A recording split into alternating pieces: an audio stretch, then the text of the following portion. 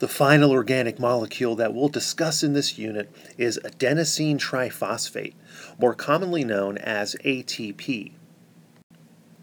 ATP is the universal form of chemical energy used by cells to carry out energy-demanding cellular activities, such as protein or hormone synthesis, active transport of chemicals across cell membranes, movement of cells and cellular structures like cilia, and muscle contraction.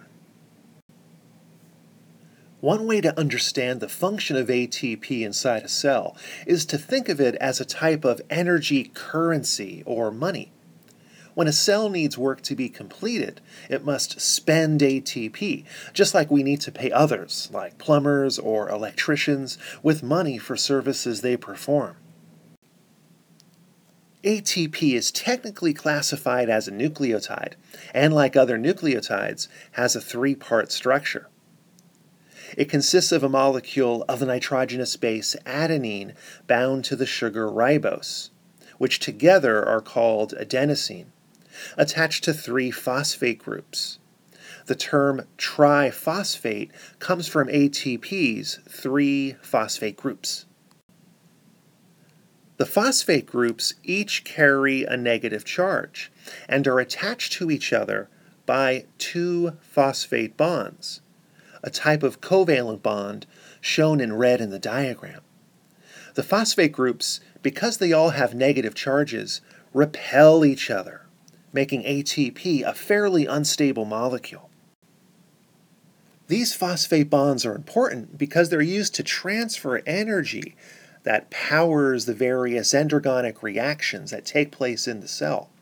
Remember that endergonic reactions require an overall input of chemical energy in order to occur.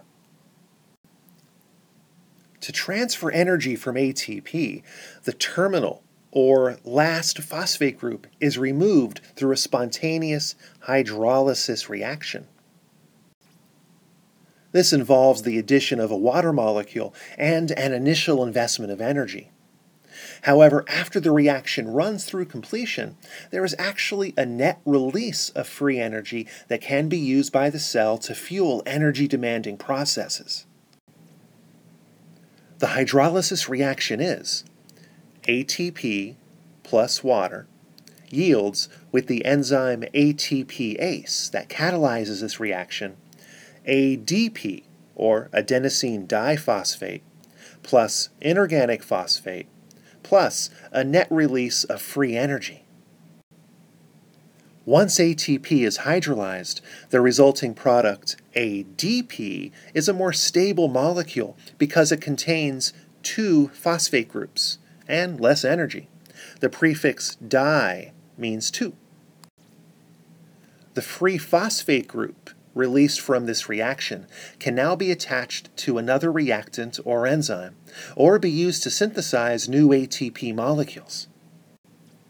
Here's an analogy to help you understand how ATP is used in cells. ATP hydrolysis is similar to making an investment in a good stock. You may have heard of the phrase, you have to spend money to make money. You have to invest some money initially into the stock, but if the stock does well, you end up with a higher return on your investment. The cell has to make an initial investment of energy in order to hydrolyze ATP. But more energy is actually released when the new bonds form in the products. So overall, the cell is rewarded with an energy profit through a net release of energy in ATP hydrolysis. ATP can also be regenerated through a dehydration synthesis reaction involving a net input of energy. This energy comes mostly from the breakdown of foods like glucose via cellular respiration. The ATP synthesis reaction is basically the reverse of ATP hydrolysis. In this reaction, catalyzed by the enzyme ATP synthase, ADP combines with a free phosphate group and a net input of energy. This yields one molecule of ATP and one water molecule as products. Think of the overall hydrolysis and synthesis of ATP as a cycle, like a continuous renewable energy cycle, where usable energy is consumed through the foods we eat and produced through ATP synthesis inside a living cell. The hydrolysis of ATP makes the energy available for use inside the cell.